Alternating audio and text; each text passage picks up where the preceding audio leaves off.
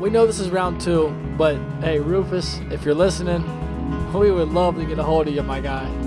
Yeah, I mean, we had to make this terrible song just to have like something in its placeholder, but it's literally, just that I wish that it was underwater. This is just, hey, not to diminish any of Joe Patton's work here, but Rufus, this is the placeholder till you respond to our DM here.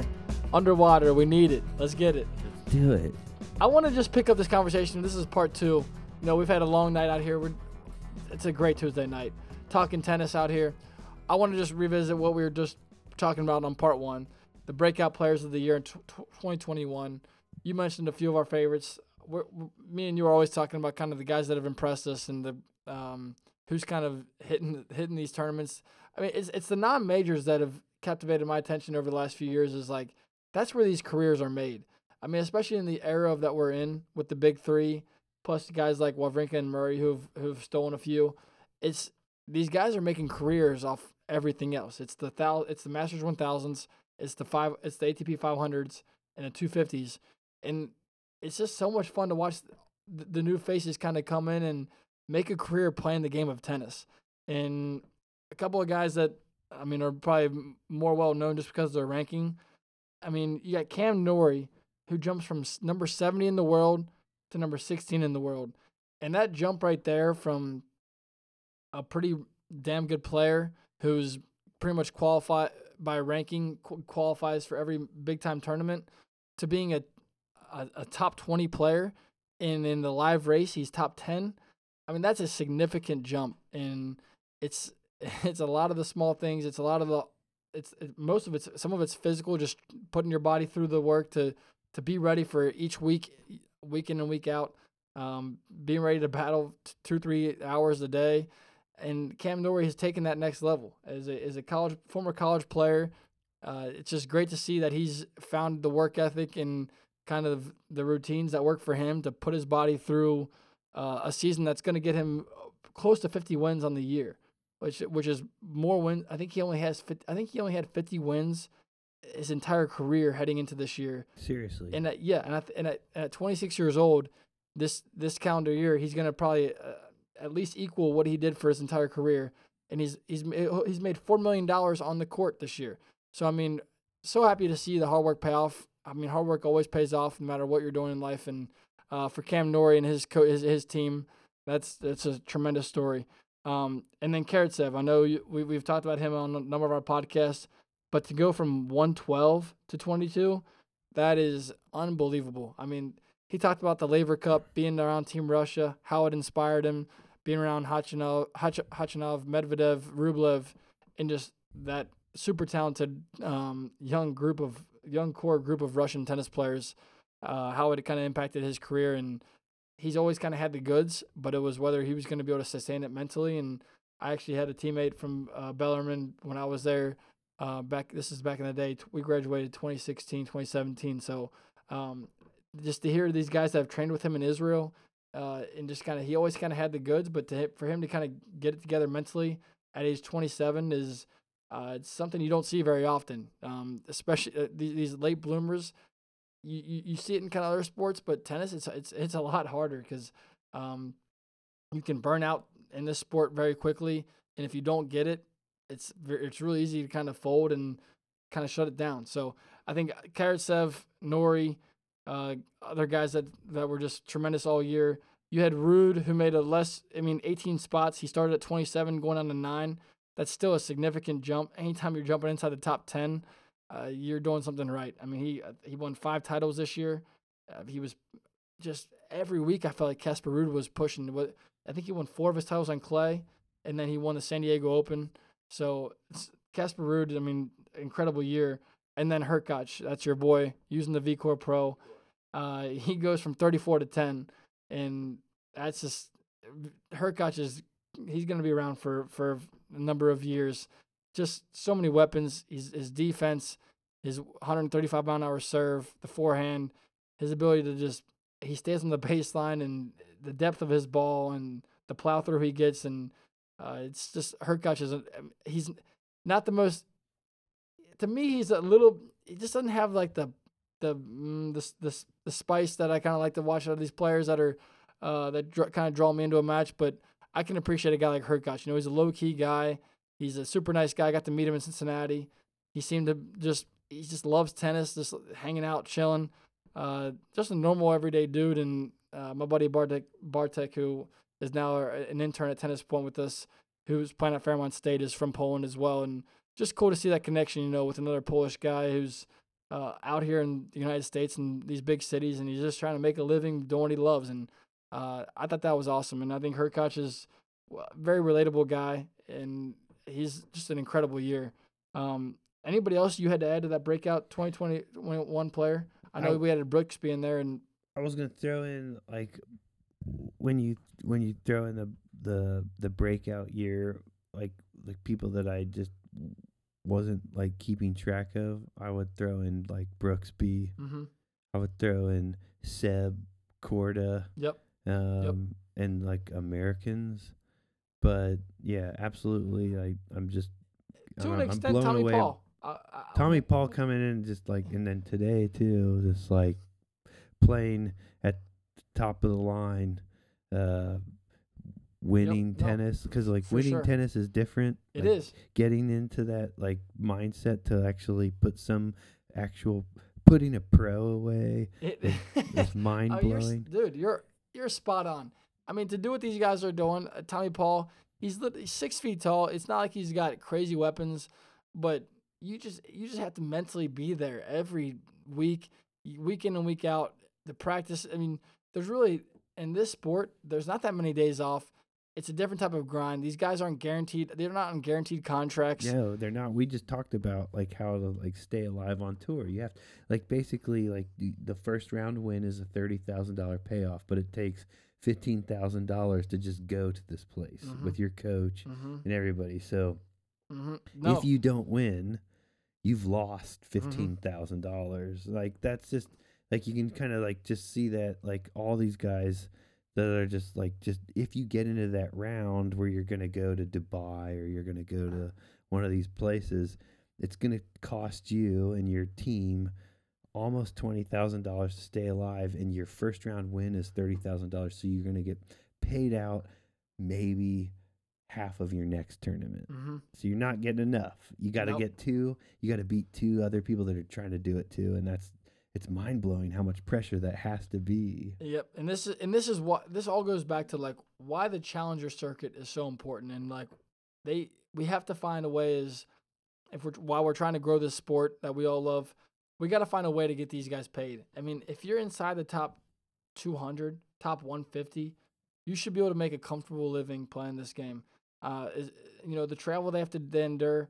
Most of these athletes in all across sports, you're staying within a 3 to 4 hour time zone lapse. I mean, these guys are literally traveling from California to Shanghai to London to Paris to. I mean, they're going all over the entire globe to play this game. They're jet lagged, hitting the practice courts. The next day they have a match. They lose. They got to go. It's just week after week. But doesn't that make you feel that it has this component to it that's it's a growing sport though? Because I think back as there's other sports that have this that hasn't quite hit that giant payout yet. You have this you're building it. So I feel tennis is right in that stage of they haven't hit that moment where you're just gonna play a tournament every single weekend in the United States like golf has until June. And if you make every cut, you're gonna be a millionaire. In tennis, you're gonna fly around the world, and if you don't make it out of the first round, you're gonna lose money. Yep. That's a huge difference.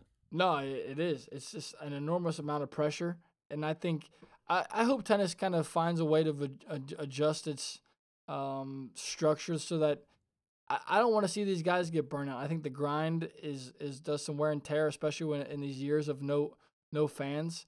We're going on over a year now where we've had tournaments that just have had capacity limits and restrictions based on if you're vaccinated and age limits and all that stuff. And these guys need that atmosphere. They need the fans. And they need title fights. They do. They need title, and they need it to feel like a title fight. They need to have a couple title fights that are just just not through a tournament. Like why can't we have like someone promote Zverev versus Rublev, or like why can't we just have someone do that and like they both get paid giant dollars? Yep. No, and they've done that. The last time I remember doing that was in Mexico. I forget the city what it was in. Zverev played Federer in the largest tennis stadium that was ever, or biggest audience of a tennis match of all time, I believe. I could be wrong. I'll double check this when we get off the air, but it was actually. I'll look it up. Yeah, I believe it was like 20, maybe 30,000 people were in attendance. I'm sure you'll get on that, but it was just incredible. I think that's the type of thing that tennis can benefit from. But yeah, these guys are, I mean, they're gladiators. What they go through on a weekly basis, it's highly commendable. And I hope that they're having fun doing this because we're having a ton of fun watching them play. They're putting on a show week in and week out. I feel like tennis is a nonstop sport. What'd you find? 42,000 people. 42,000. So I even underestimated. 42,000 people got to watch Zverev versus Federer. That's insane. In Mexico. So there's definitely. God. So that gets me kind of geeked out. Gets me the chills a little bit because there is an audience out there that enjoys these athletes as much as we do, and just will kind of. What is that? Where was that? What city was Mexico it? City. Mexico But City. that's it's amazing that you found that because like I felt like we were talking about it weirdly in this like kind of like abstract context where we were just talking about tennis and like how there's one winner and 57 losers or 130 losers, but like why is that like uninteresting to people? Why don't they just throw in? I love the tournament because as a tennis player, you have to fight through all these matches. But then, as like someone that wants to just get these guys paid, you just throw in some undercard matches where they're just like hyped up. Yep. People would watch that and they would get paid better. That just or maybe not. I don't know. No, for sure. I think part of that goes in with the promotion of these events. I hope it seems like I've talked to a guy that has some connection with ATP who seems to think that they're going to loosen up on some of these restrictions as far as the ability to cover these events with content that is like that. Yeah. I mean, Tennis TV and Tennis Channel and ATP have been pretty protective over their rights, because they're signing these huge TV contracts, and they want to make sure they're getting the value that they kind of put up front for these deals. Understandable, but I think the closer we come to be kind of taking an NBA approach on this, as you kind of grow the niche and cold audience through specific coverage from these fan accounts that have a big influence on these. Like, you got to reach the people, and people are not going to tune in for 3 hours for a match. But if you give them some drama and give them some backstory and kind of hype up the match like they do on these UFC fights, this stuff it can. I mean, if anything, you could just look at the raw data. Is that like the number one biggest tennis match of all time was Serena Williams versus Kim Clijsters and like Kim Clijsters, yeah. Kim Clijsters. like that was the number one. That was the number one right viewed live tennis match. What was the number on that? Just curious. Now that you have it on the Serena Williams one. Yeah, 35,000. Wait. And so like Zverev and Federer. That was the most watched. It was the biggest attendance of live attendance. Biggest live attendance, 35,000. But then, Zverev and Federer beat it. Right. They hit 42,000. Yep. And now that stadium has since been pretty much abandoned. Last time I looked up on Twitter, I saw somebody posted a picture of it. I'm not sure they've used that venue since. And Arthur Ashe only holds like 8,000 or 9,000, right? Or 10,000? Arthur Ashe? No, that's like 24. Is it 24? Yeah. What's like half? It's like half. Arthur Ashe is the biggest tennis stadium. That's big. That's fully committed to tennis in the world. As far as it's huge. I mean, that's a huge. Arthur Ashe is insane. It's like a massive NBA arena, and it's one of the most. I still have not been, so I guess I can't speak to it too highly. But from everything I've seen and heard, I need to get there, and I will be there hopefully this upcoming year. But they just threw in a couple matches a year, just a couple hype matches, like. No, they should, honestly, especially just to see where you could get it. Yep, the Laver Cup I hope the Laver Cup keeps tinkering with what they're doing because I think they're onto something. I do too. I don't know if Team World versus Team Europe is the way to go about this. As we've seen Team Europe take. It seems too golfy. Yeah, it does. It seems too Ryder Cup. Yep. Is what I meant. Like it just feels like you don't have to do the same thing. Right. And like I'm not saying that we have to do everything that UFC is doing either. Like we don't have to like promote it like boxing matches, but like take like your best undercard guy and like let's say, okay, Amnori's great. Okay, let's see what he does against Roger Federer. Because Roger Federer he lost to Federer in Wimbledon 2021 actually, which was wild. Because now you're seeing what Cam Norrie can do. Right. And you just watched Federer, who everybody thought Federer was pretty much washed and done. Yeah. Federer just beat Cam Norrie in Wimbledon this past year. But that's what I mean. On a bad leg. That's what I mean is like let's throw in like one of these big name guys, but don't make them play through 7 rounds. Exactly. And like let's see what they can do. Like Andy Murray versus. You put a guy through 6-7 matches in a major, it's a different player. It's a different player. I mean, they got metal hips. Exactly. And metal ankles. No, and you're not going to get Rafa Nadal, Roger Federer, Novak Djokovic's, but these guys for 1 or 2 matches in a row, they have the goods, especially if you put them in a best of 3. But you go best of 5, and you do it for 6 or 7 matches in a row. It's the wear and tear it does on your body to play 3 hours. It's like running a marathon. I'm not sure athletes outside of. I've run a marathon, and playing a 5-set match is like the same. It's equivalent. Right. There's no difference. But you're like hallucinating. Yep.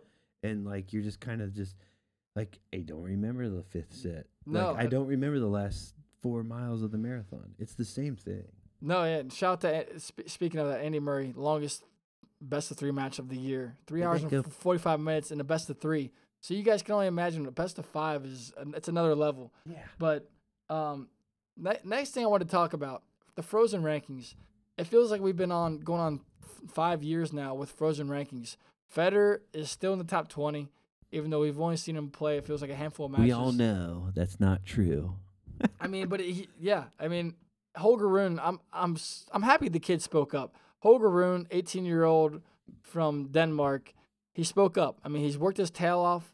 He feels and he knows he should be in the top 100. I mean, he says. I mean, he even kind of goes out and even calls out like, if the rankings were not frozen, I would be the 64th best player in the world. But because the rankings have been frozen for so long and they've rewarded players from 2019, I'm 124. So he's not going to get into the draws that he should be getting into. He's not going to get seated properly. He's going to have to keep going through qualifiers, and the grind continues for a guy like that who's put the work in and had the results to get into these places with his real adjusted ranking that should be kind of taken into consideration. But, tennis has been very slow on this whole thing coming around, is updating their rankings and kind of changing the regulations on this. And, now you have Holger Rune, who's 18-year-old, and he's one of the future bright spots of the tour. And it's playing on his mind. I mean, he burn out his knees. Exactly. I mean, he feels like in his mind he's put the work in to be a top 100 player, which was a big goal of his ahead of the year, and he's still sitting outside the top 100. 124. I mean, it's just like it's a big bummer for these guys. And a guy like Holger has worked his tail off. You guys need to follow him on social media. So what are the differences? Sorry, go ahead. It was like, what are the differences of like being a 124 versus for like 64?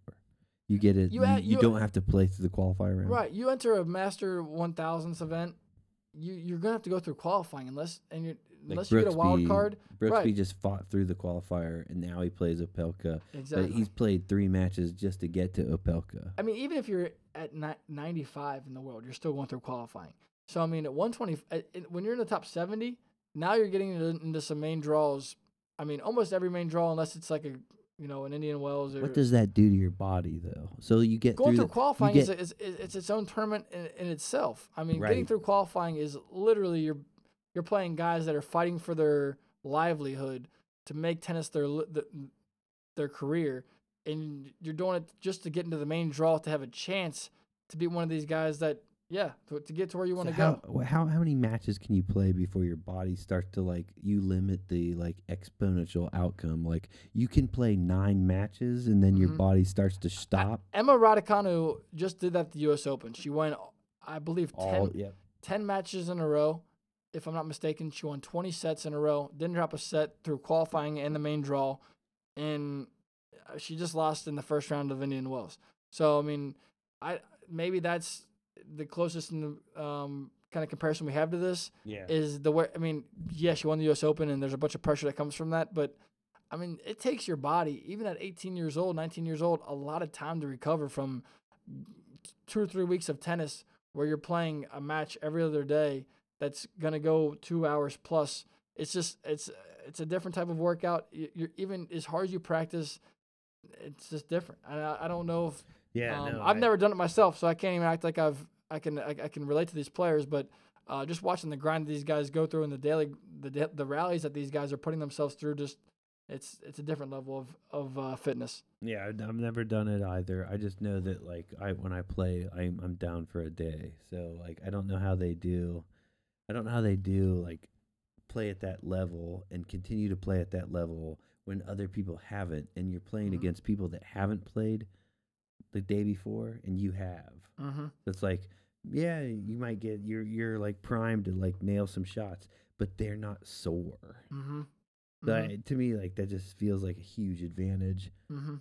So Brooksby, yeah, he got through a Pelka today, but he's dead tomorrow.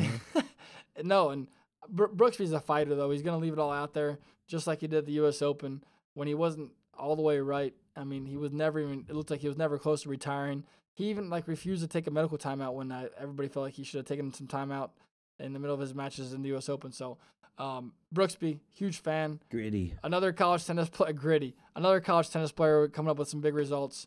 Another thing I want to touch on. Maybe it's the last thing we touch on before we wrap this whole thing up. It's been an awesome night, but the broken rackets thing. Nick Kyrgios did a Q&A last night on Instagram. He kind of asked. He's really good at this stuff. I mean, his social media is awesome. He's great at talking to his fans. As much as people kind of give him a hard time for how he carries himself on the tennis court, if you're a fan of Nick Kyrgios, I mean, I am. You're right, and I am too. I mean, he's great for the game. If you ask me, I know people can say whatever they want about how he's kind of tanked matches and lack of training and stuff, but his transparency and kind of him explaining how he feels about all the grind of a tennis player is very relatable. But he went on his Instagram story and said that somebody asked him, how many rackets have you broken in your career? And he just said 300. It brought me back to a quote from Rafa Nadal, it's always been a known stat of his. After 1,200 plus matches, the guy has yet to break a racket. I mean, he's just class act though. Right. He's the ultimate gentleman on the court. I mean, that's like how you strive to be. Curious is like how I feel like all the time, and I kind of want to be, although I never do any of the stuff he does. But like Nadal is just like, that's how you're supposed to be. Yes, yep. But still though, like 1,200 plus matches, that probably puts you at over 10,000 to 15,000 practices. You're telling me you've never had a 25, 30-minute segment where, like, that's just incredible. I mean, he came apart in the French Open with, like, the French Open. Yep. His tournament. Yep. With Djokovic, his rival. Yep. And he was class act. No, and I think that's... Sometimes you get beat. Yep. And I think that's just... It says a lot about his I read character. A thing with him saying... today, because like honestly, like my dad loves Nadal and you love Nadal, and I was never a Nadal fan. I'm a totally a Nadal fan now because I read to him today talking about how he just felt that he's coming back from the injury, the foot injury, whatever it is, because he loves tennis, and it wasn't any like dumb cliche thing of like being an athlete and getting back to his prime. He's just coming back because he just likes the sport. It's just like, man, that's the way we should. It's refreshing. It's the way we should all be. And he's always such a good sport. I mean, he's like just a gentleman. Yeah. So today's quote he came out with was after being talked about, people are constantly asking these guys about their age and when retirements and when they're going to retire. Exactly, which is a bummer because you can get so much out of these guys. Let them announce that stuff on their own time. Continue to ask them about their tennis, their training, their travels. They're doing so many cool things in their career. Don't try to cut this stuff short. I mean, there's no reason to. These guys they're the greatest that tennis has ever seen. They've had so many unique experiences, stuff that we would love to learn about. And I can't stand when media tries to push the narrative of when these guys will retire to try to predict those type of things. That we all care about. We don't. I don't Fans want him do to not retire. care. We really. I want him to stay in this sport. Exactly. I mean, when his time is up, he will let us know. We'll see the results. We'll reflect that. But the guy is still top 10. We're talking about Rafa now. He's still top 5. I think he's 4th or 5th in the world. Let the guy making slam finals. Exactly. Let he's the guy multiple, in a row tournaments. Let him just play. Yep. I couldn't agree more. It bothers the hell out of me when these guys in the media try to kind of get a feel for when they're going to be kind of rounding this whole career out. And I thought Rafa's quote today was great. He says, "I try not to think about my age. I will retire if I don't feel fresh physically and mentally enough. I'm also realizing how much I love tennis, and I have a real privilege to be able to play for so long." That's just so good. That's what I mean. You have always loved Nadal. He's your favorite athlete, and you're just told me that since we've been friends. And to me, knowing that about him has made me a fan. So I'm 100% behind him. I root for him over anybody. No, and Rafa is one of the greatest ambassadors of athletics in general. He's one of the greatest competitors I've ever seen in all sports. I think his spirit of his mentality, mind over matter, anything is possible for this guy. I love it. I'll give you guys one little nugget to take away. Tennis Point has a big kind of activation happening during the Rolex Paris Masters coming up here in November. And there is a guy who's a lefty playing with the Pure Arrow. He may or may not be making an appearance. Whoa. I'm pretty geeked about it. Nugget. I'm going to try to make my way over to Europe with the team. But, when I heard that news, to have Rafa associated with our Tennis Point team, I would love nothing more to kind of get behind that and to promote that and kind of showcase what he's done for tennis and that relationship, because the guy is next to none. I heard he's going to be taking a little PJ from Mallorca to Tennis Point to kind of tell his story to these young fans, this next generation, and we would be incredibly thankful to hear that. I hope it's just not a rumor. I hope it's real truth, but I have some pretty good sources on the matter, and Rafa, he's my GOAT. He's the greatest. He is. I love Federer and Novak are great, but I've been a Rafa guy. I've been using the Pure Air ever since I've grown up watching him, and you taught Benny to love him too. I got my little Benny, 7-year-old Benny, to be get on the wagon. Now we just gotta get him off the Wilson family into the Babolat family, because we'll welcome with open arms. He's not doing the Wilsons. He's already told me that. So I told him when he turns 10, he can have his because he needs to go past his Yep. In between his knee and his hip. We're gonna be doing some more. He's gonna get the Babolat though. He's already said it a million times. He wants to the new Babolat that Rafa's using. That's awesome. He likes the pink purple Babolat that Rafa's got. No, that's my guy. I'm telling you guys will be hearing more about Benny Patton. He's the real deal. He's a natural born talent. I think he started playing tennis when he was 6, maybe 6. He just turned 7. Yeah, 5.5. Just turned 7. The future is bright. He beat a 12-year-old this weekend. He beat a 12-year-old. Keep in mind, Benny is about 55 pounds, dripping wet, at about 3'11" on a good day. So Benny Patton, remember the name. I'm sure we'll be talking about him someday on here, qualifying for these tournaments. I would love nothing more. But guys, appreciate you guys tuning in again. This is the Pure Tennis Podcast, sponsored by Tennis Point. Joe, check us out.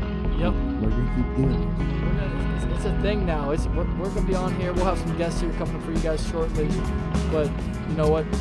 As we always say, Rufus the Salt, keep the DMs open. Check the DMs.